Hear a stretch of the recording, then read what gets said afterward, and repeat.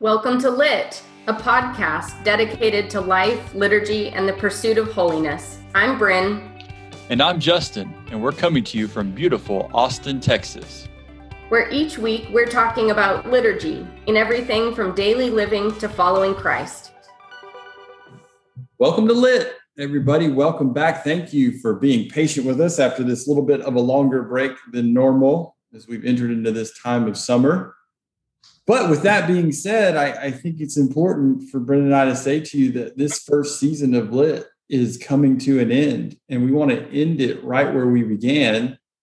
And we're not going anywhere, folks. There's going to be another season. Let me just say that up front. We'll come back to that later. We're not leaving you. We are just merely going to do what I guess TV shows and radio shows do once in a while. We're going to take a break, regroup, connect with y'all on Facebook. Come back to that in a minute, and then get back together. But before we get there, let's talk about season one, and let's talk about what we've accomplished, I think, together. If you've been listening with us from the beginning, or if you're just joining us, I encourage you to go back and listen to our episodes. We started by talking about the prayer book as a tool for discipleship. And that is exactly what it's all about. So in the very beginning, we talked about common prayer, and we talked about how common prayer unites us. But more importantly, how common prayer forms us, that the prayer book itself distinctly describes us as Anglicans. It's essentially our backbone, but it also is what helps form us. When we participate and use our prayer book, we use it together, we use it individually. And by doing that, we are growing as disciples. We are pushing ourselves. We are living into our baptismal vows. We are going out and forming ourselves to do the work that God calls us to do and training ourselves to listen to that. And that's really what, for me, and Brenda will have a lot more to add to that than me, but for me, that was the great joy of this first season, was sitting with a good friend of mine, welcoming guests, and talking about a book that I love. It's a book that I use every day. And not because I'm supposed to, it's because I want to. It's what forms me. There's not a day that goes by that I don't open my prayer book for some purpose. And it forms me every time. So that is really what all of these individual episodes were about as we looked at different parts of the prayer book, were to remind us that by participating in our liturgy, participating in our common prayer, we're growing as disciples. And I've enjoyed every minute of it. Brent, what about you? That's enough of me rambling. What about you? Yeah, I think, like you said, getting to open your prayer book every day is one of the joys of being a disciple formed in the Episcopal or Anglican tradition. And I hope that what we have done over this past year, 32 episodes, this will be our 33rd episode. So that's like a good Trinitarian number. I hope what we've been able to do is get people to open their prayer books, that you, our dear listener, have had the chance to think about all of those different parts of the prayer book than what we see just on Sunday morning.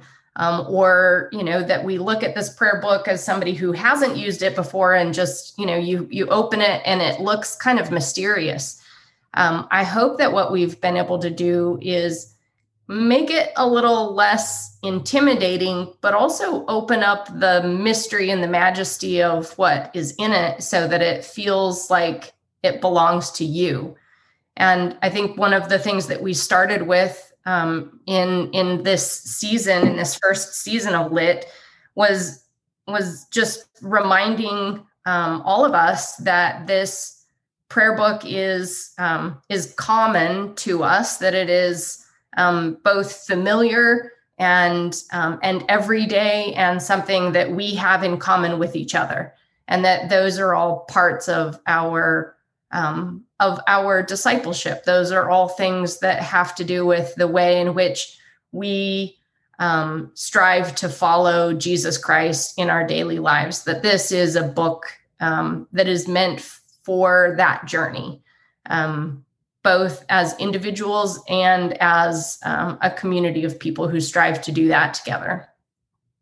But I think too, it's good to remind ourselves at this point, when we talk about individual and community, some of the specific ways that we hopefully open the door for you to consider the prayer book individually is we spend a lot of episodes, a fair number of those 33 episodes on the daily office and that individual prayer time every day, multiple times a day, depending on how you exercise the use of the daily office.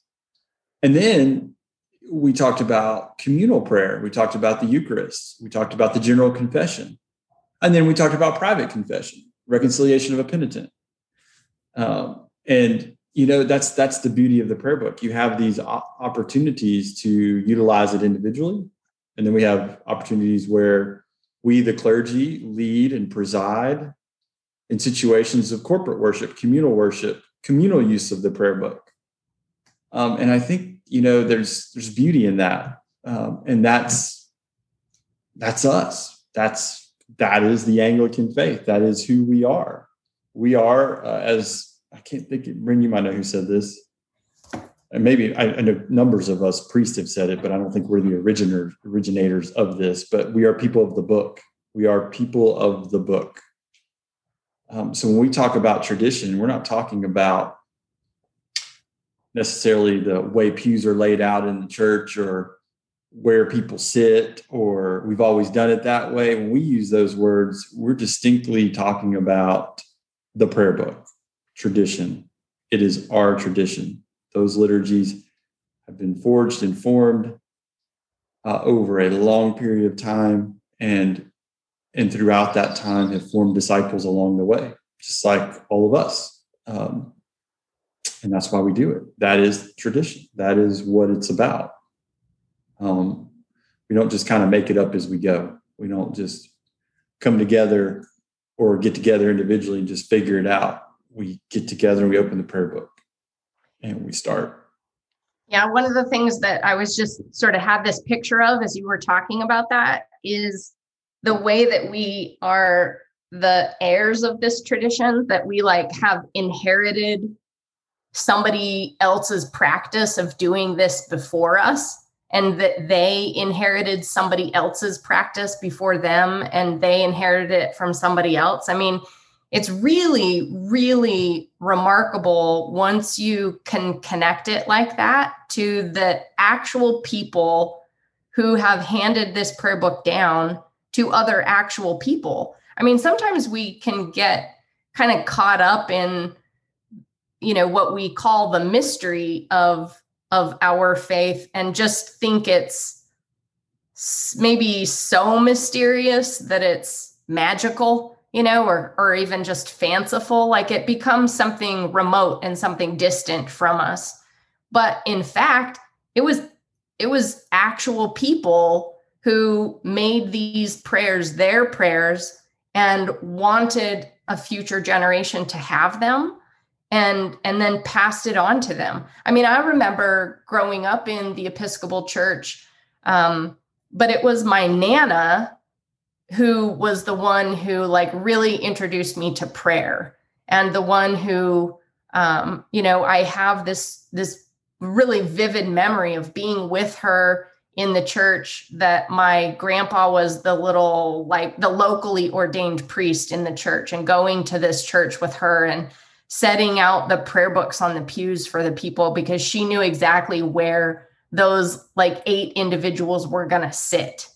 And she's the one that taught me how to say the Lord's Prayer.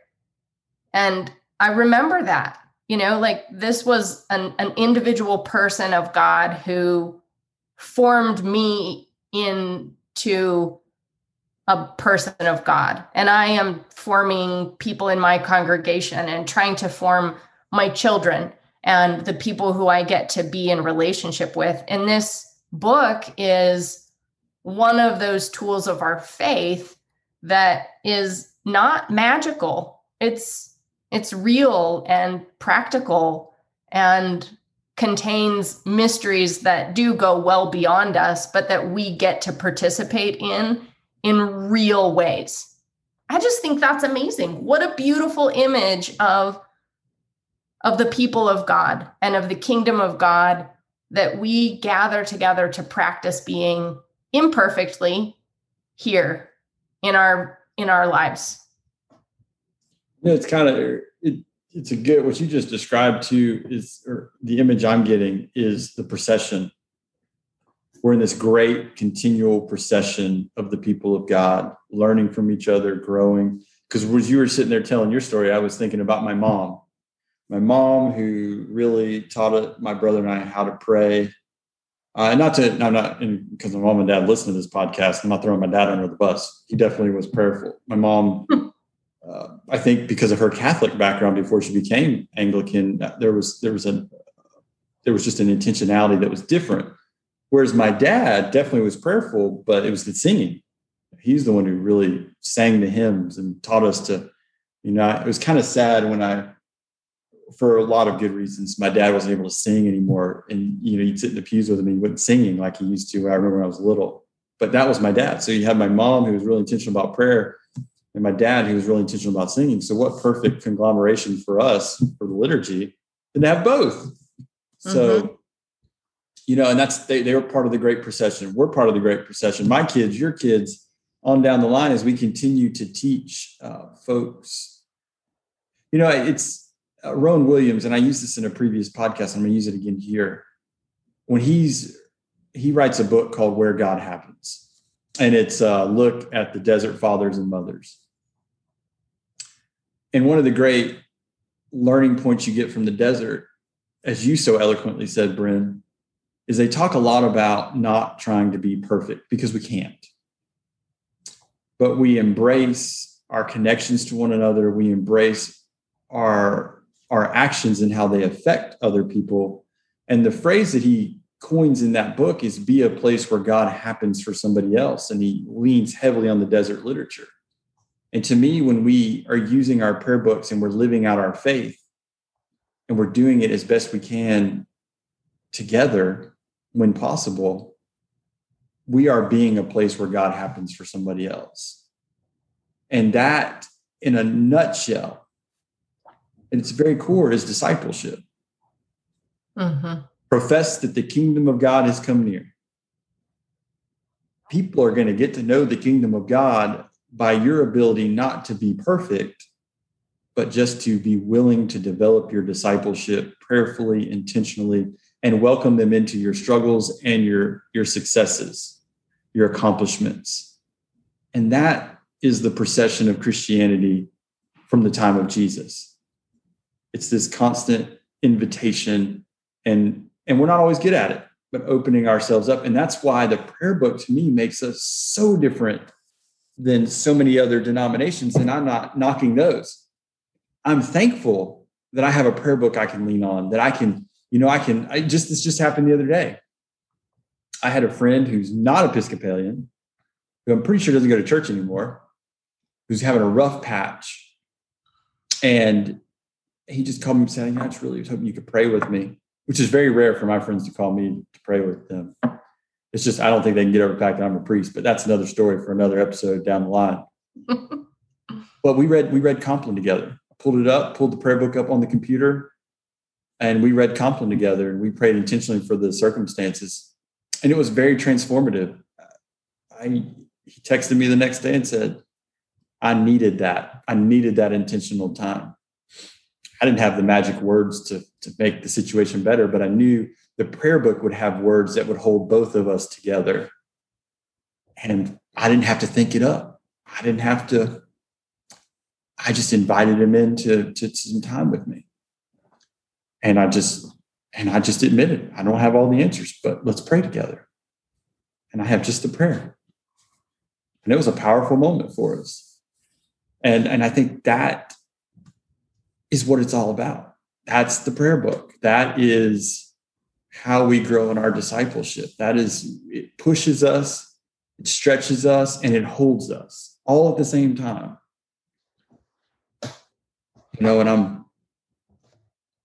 It's been a real, and I will say this personally, while we're kind of sharing just some stories of this season, it has personally been very joyful for me to meet our guests, priests I've never met before, bishops.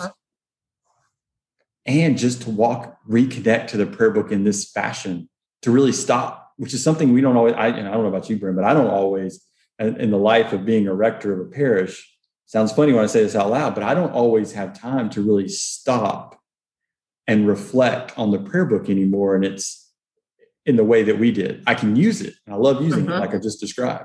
But I don't always have time to stop and reflect on what is the daily op and reconnect with maybe my training where I was taught previous conversations. And that has been invaluable for me.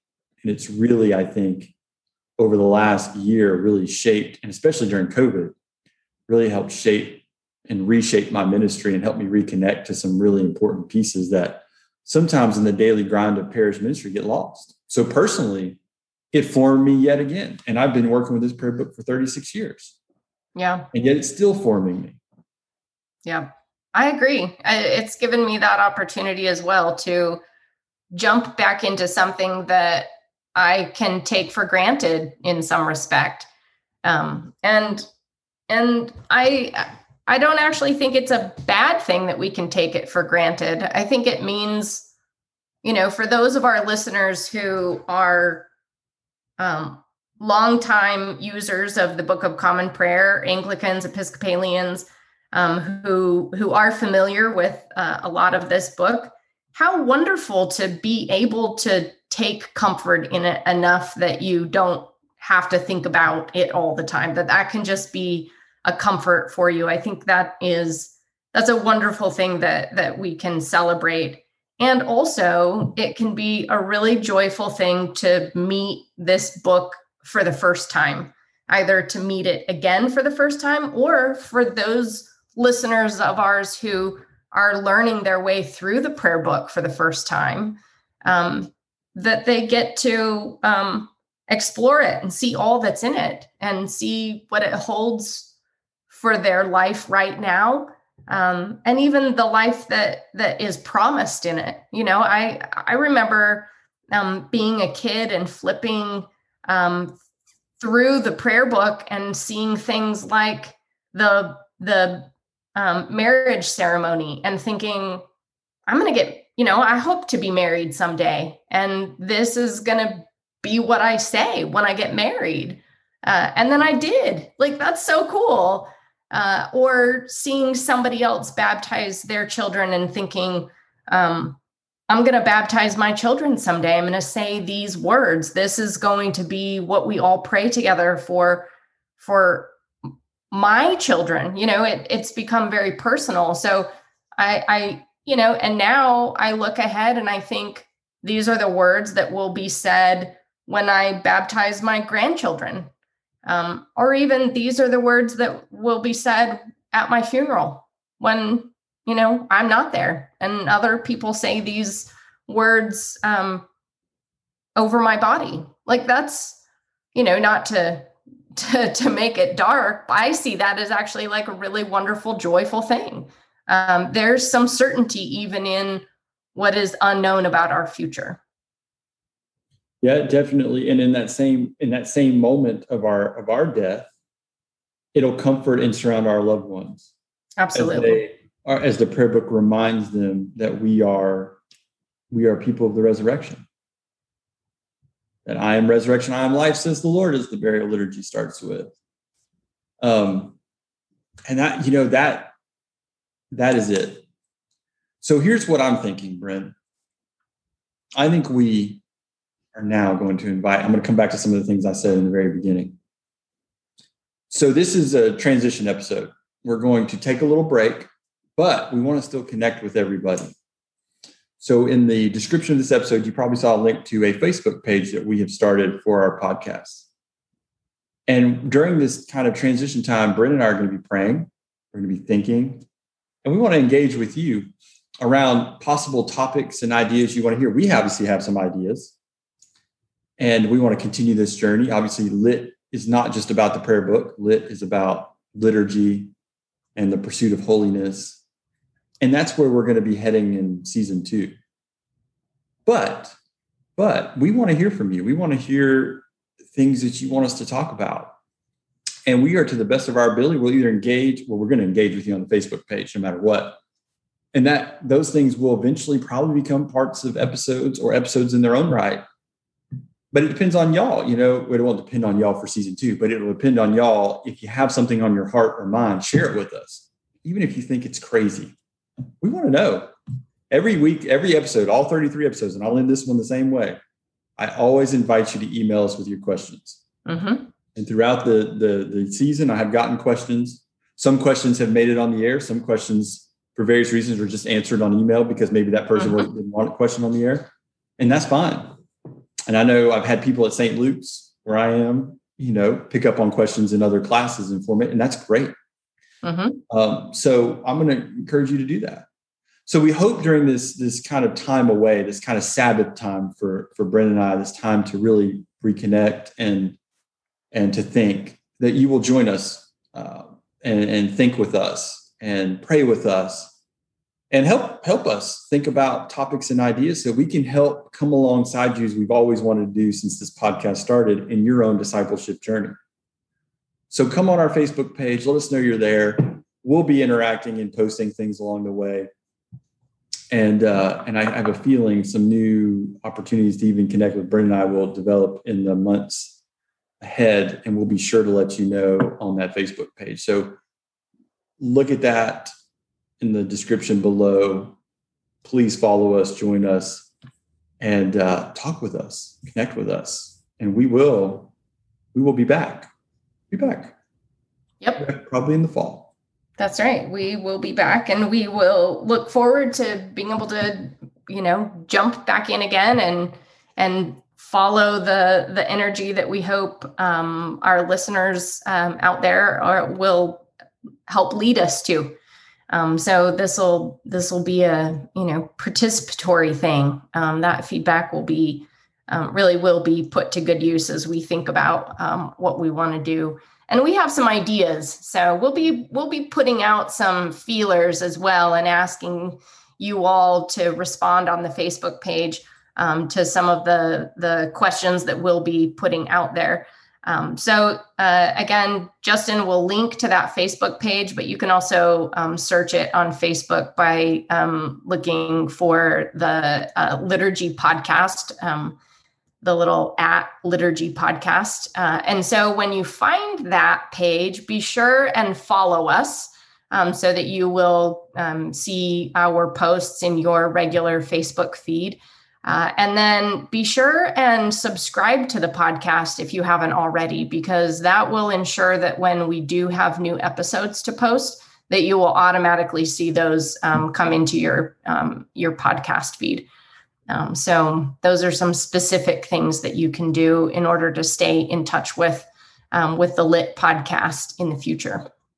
Anything finally that you want to say before we close out this season officially? I just want to thank our listeners, and I just want to thank everybody. When we started this, I'll never forget the first episode. We had 15 downloads, and just yesterday, or just today, right now, we've had 25 downloads. We're about to top 4,000 listeners. And I am just so thankful to all of you for tuning in to Lit. Started with 15. Yeah. And now we average a few hundred a month, unique downloads. So I'm very thankful. And it just gives me a lot of excitement, encouragement to keep this project going with Brent. And I want to thank, and just so everybody knows, I want to thank Brent. This is really Brent's brainchild. She thought this up and invited me along, and I couldn't be happier.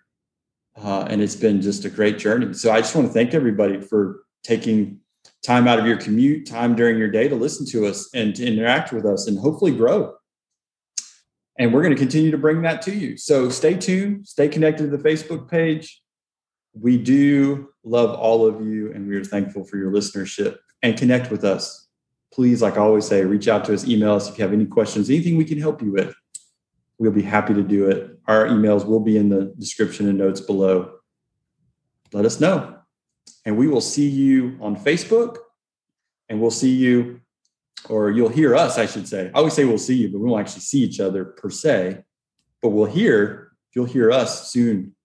Look for us in the early fall. We'll be back. Lit Season 2. to be determined fully. And please participate on the Facebook page and help us figure out what might be best as we go forward together. So thank you for listening, and we'll be back on the air before too long. Lit is a production of the Reverend Brent Bond and Justin Yon, Episcopal priests in Austin, Texas. Music is provided by Alitu. We encourage you and invite you to send your questions to us via the emails you'll find in the show notes below. We will answer them on air at a future date, and we so appreciate your listenership.